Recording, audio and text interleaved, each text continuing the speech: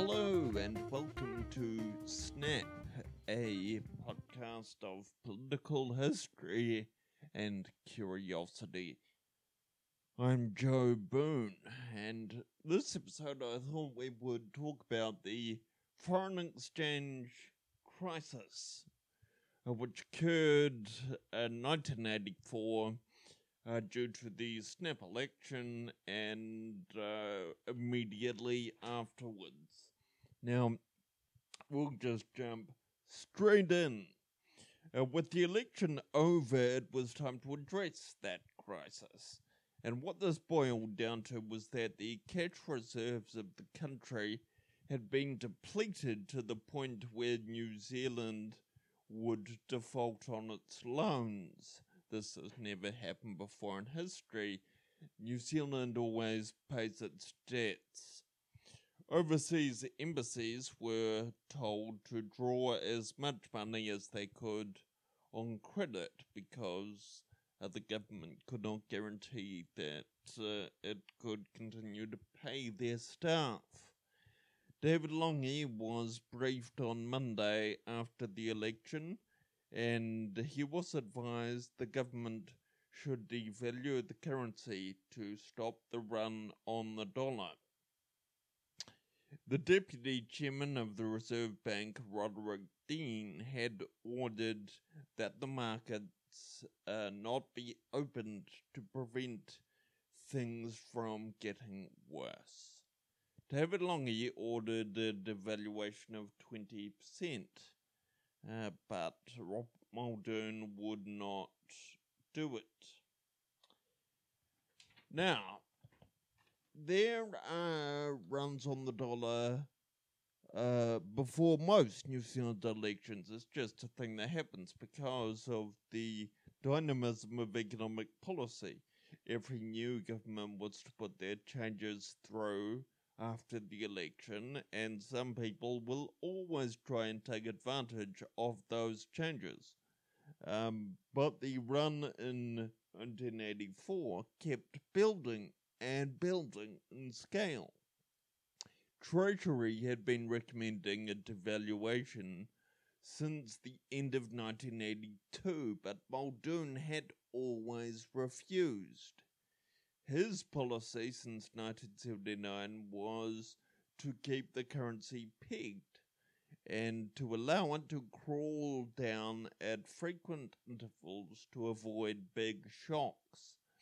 He refused devaluation again after calling the election, believing that officials were using the crisis to resubmit their advice. They were taking advantage.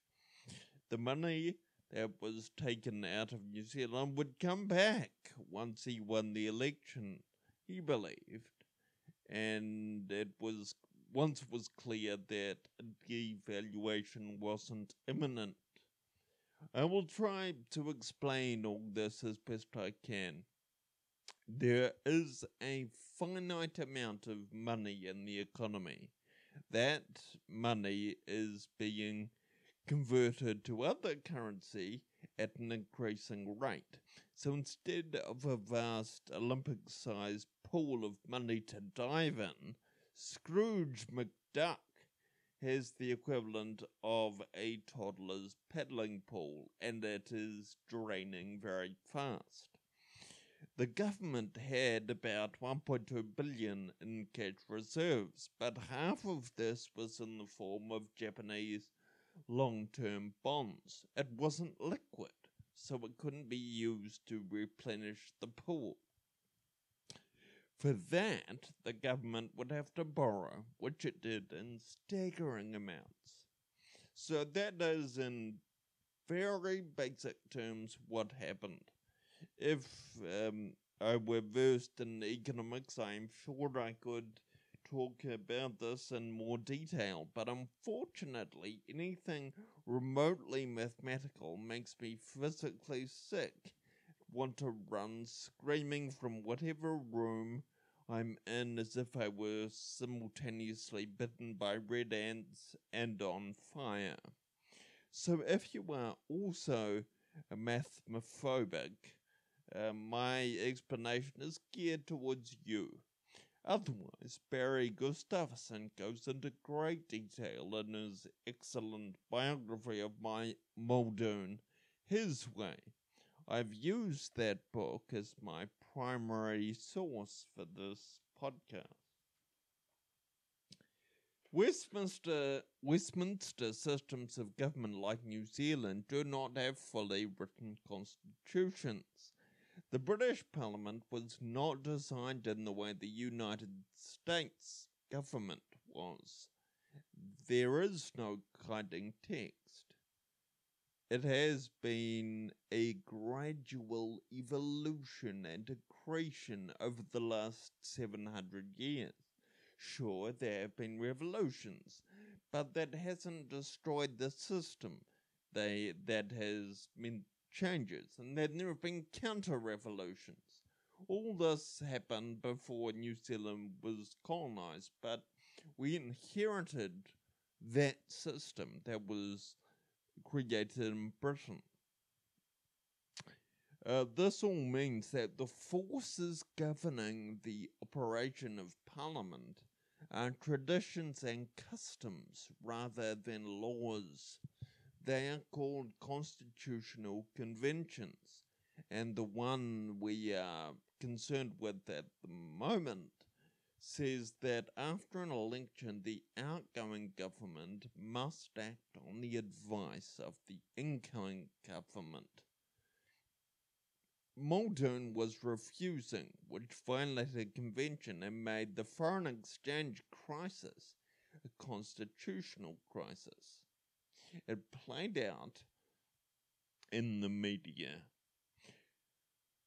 And I should also say that generally after an election in which the government is lost, it doesn't instantly change. It's not like in the UK where the election happens and then the next day, the next morning, the outgoing Prime Minister packs up from Downing Street, is clamped out by all his or her staff, who are all gathered in the foyer of number 10 Downing Street, and then is taken to Buckingham Palace to see the Queen to tender their resignation. Then the new Prime Minister immediately goes to the palace as well, kisses hands, which means that he or she becomes the new Prime Minister, and then goes to Downing Street and immediately moves in, is clamped in, and begins forming their administration. That all happens in a day. But in New Zealand, we have a habit where we wait for the writs of election to be returned. The writs of election are the orders that for the electoral system, which get sent out to begin the election cycle and have to be then returned at the end. We wait for the return of the writs, which, when they're formally returned, that's when the results of the election are formally accepted and a new government is then sworn in. That can take a couple of weeks, 3 weeks perhaps. It used to take longer than it does now because, of course, a new government is pretty keen to get going, especially if the year is wrapping up and it needs to perform some things fairly rapidly. Also, Parliament doesn't sit over Christmas and New Year's. In fact, New Zealand generally grinds to a halt between December and January, and Parliament doesn't go back until March. So if the election is later in the year, that can mean that governments are quite keen to have as quick a transition as they can. However, that didn't happen in this case because the election had happened in July, so there was still plenty of time. So we have the new Labour government under David Lange waiting to be sworn in. He's currently in Auckland. And we have the outgoing government under Muldoon sitting in Wellington. He's in fact still in his prime ministerial office, still working as normal. Yes, anyway. So he was refusing to implement the instructions of the incoming government. Right. Yes. Lange went on the radio and reiterated the new government's position, and Muldoon then went on TV to say that there would be no devaluation while he was Minister of Finance. He also said that he needed to give David Lange a bit of an education in economics. David Lange then went on TV the next day and laid out the situation for New Zealanders. He said, "This nation is at risk. That is how basic it is. The Prime Minister, outgoing, beaten, has in the course of one television interview tried to do more damage to the economy than any statement ever made.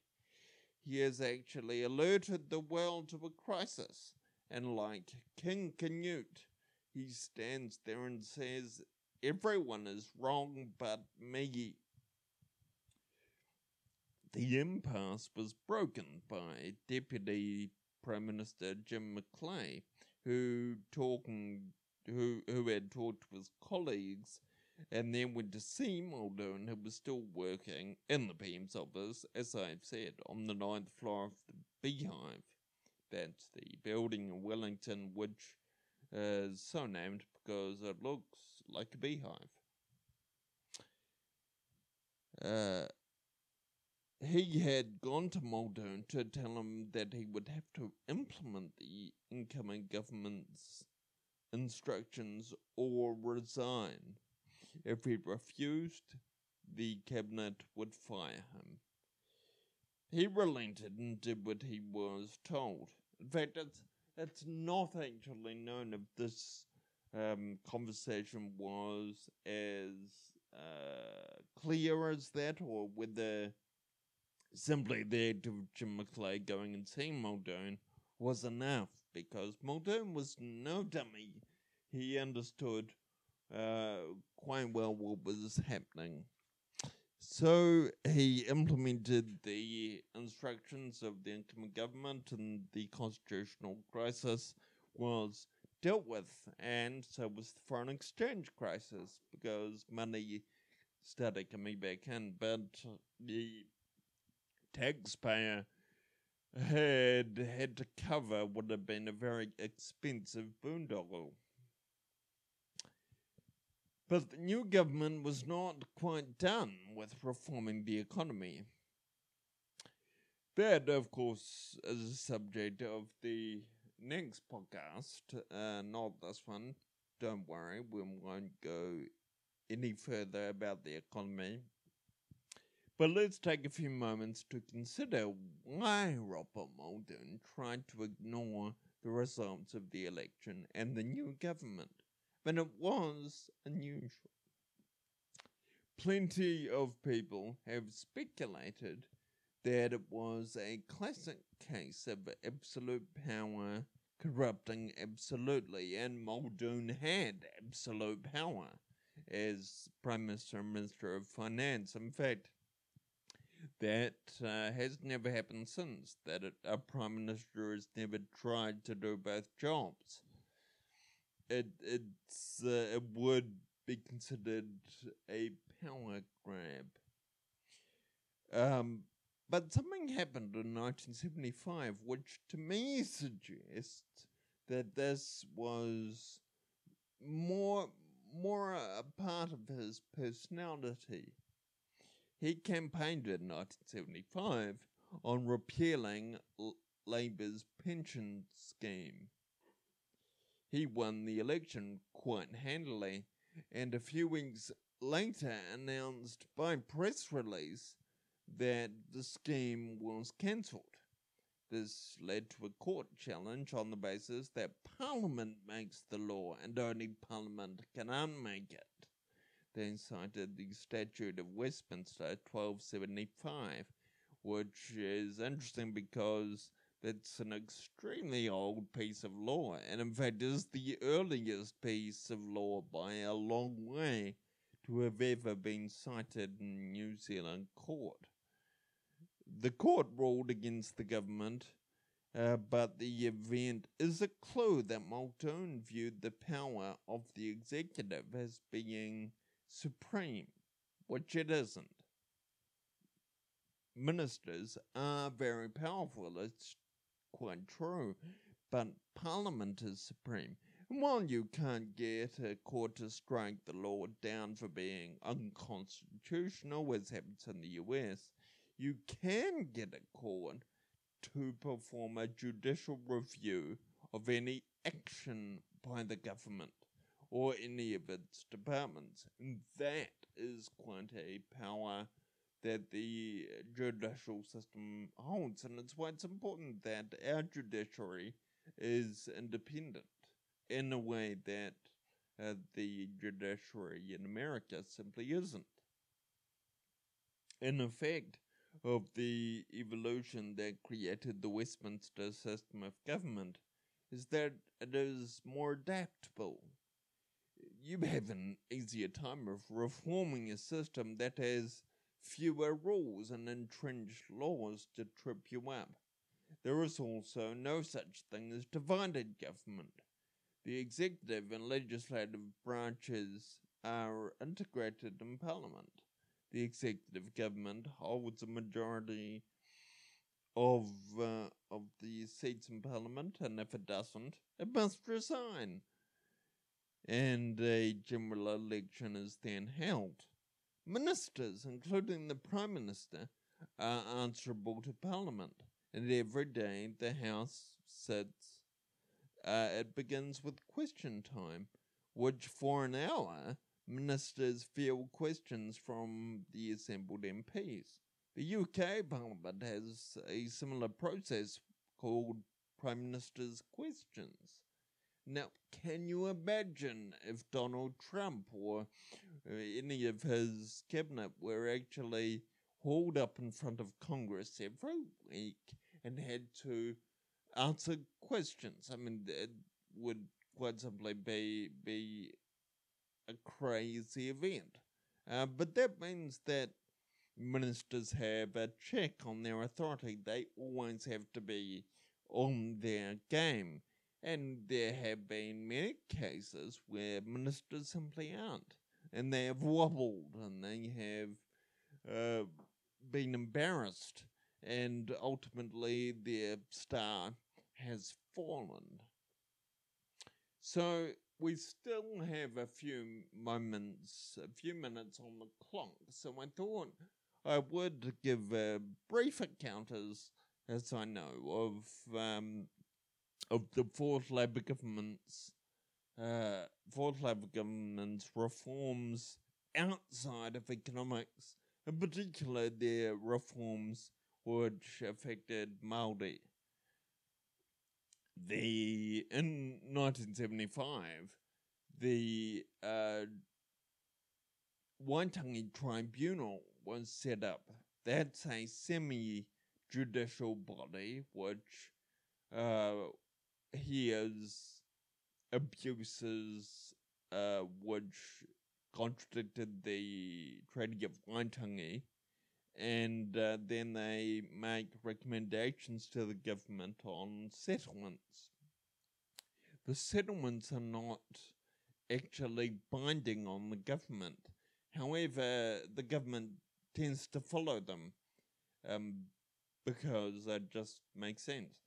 Now, in 1975, that was set up but its effectiveness was only in the time since 1975, which made it rather difficult because by 1975, outward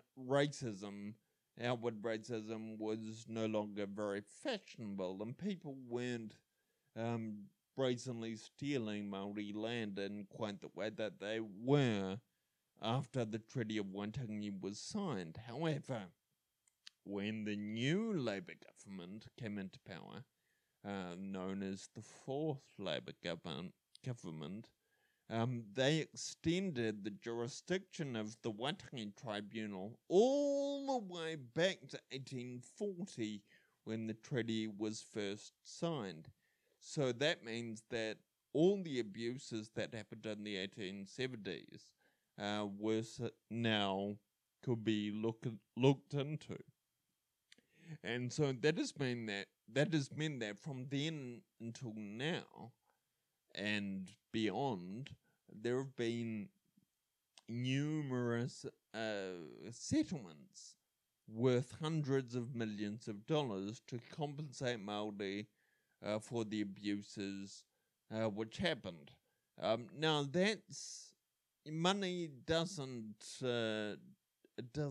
undo the harm that was done, but what it does do is it starts to fix the inequity that happened. Māori have an economic leg up, which sure is an advantage, but they were disadvantaged for a long time, and still, we still have racism that we still have to contend with.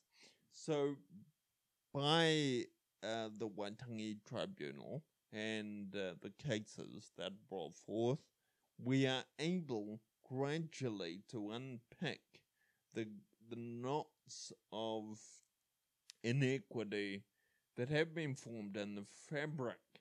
They're woven into the fabric of our country, which is massive. You can imagine if the United States tried to do something similar with slavery, but they don't. They just said, okay, everyone's free now, we good? And no, I'm sorry, we're not good.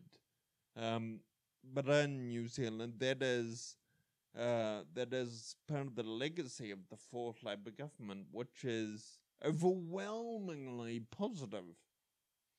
And quite apart from what it did on the economy. Anyway, that's it for this episode of Snap podcast, but I hope you tune in for the next one, where you will choose a completely different topic to talk about it, because the Fourth Labour government, although it's very interesting, can get a bit muddy. So, until then, ka kite.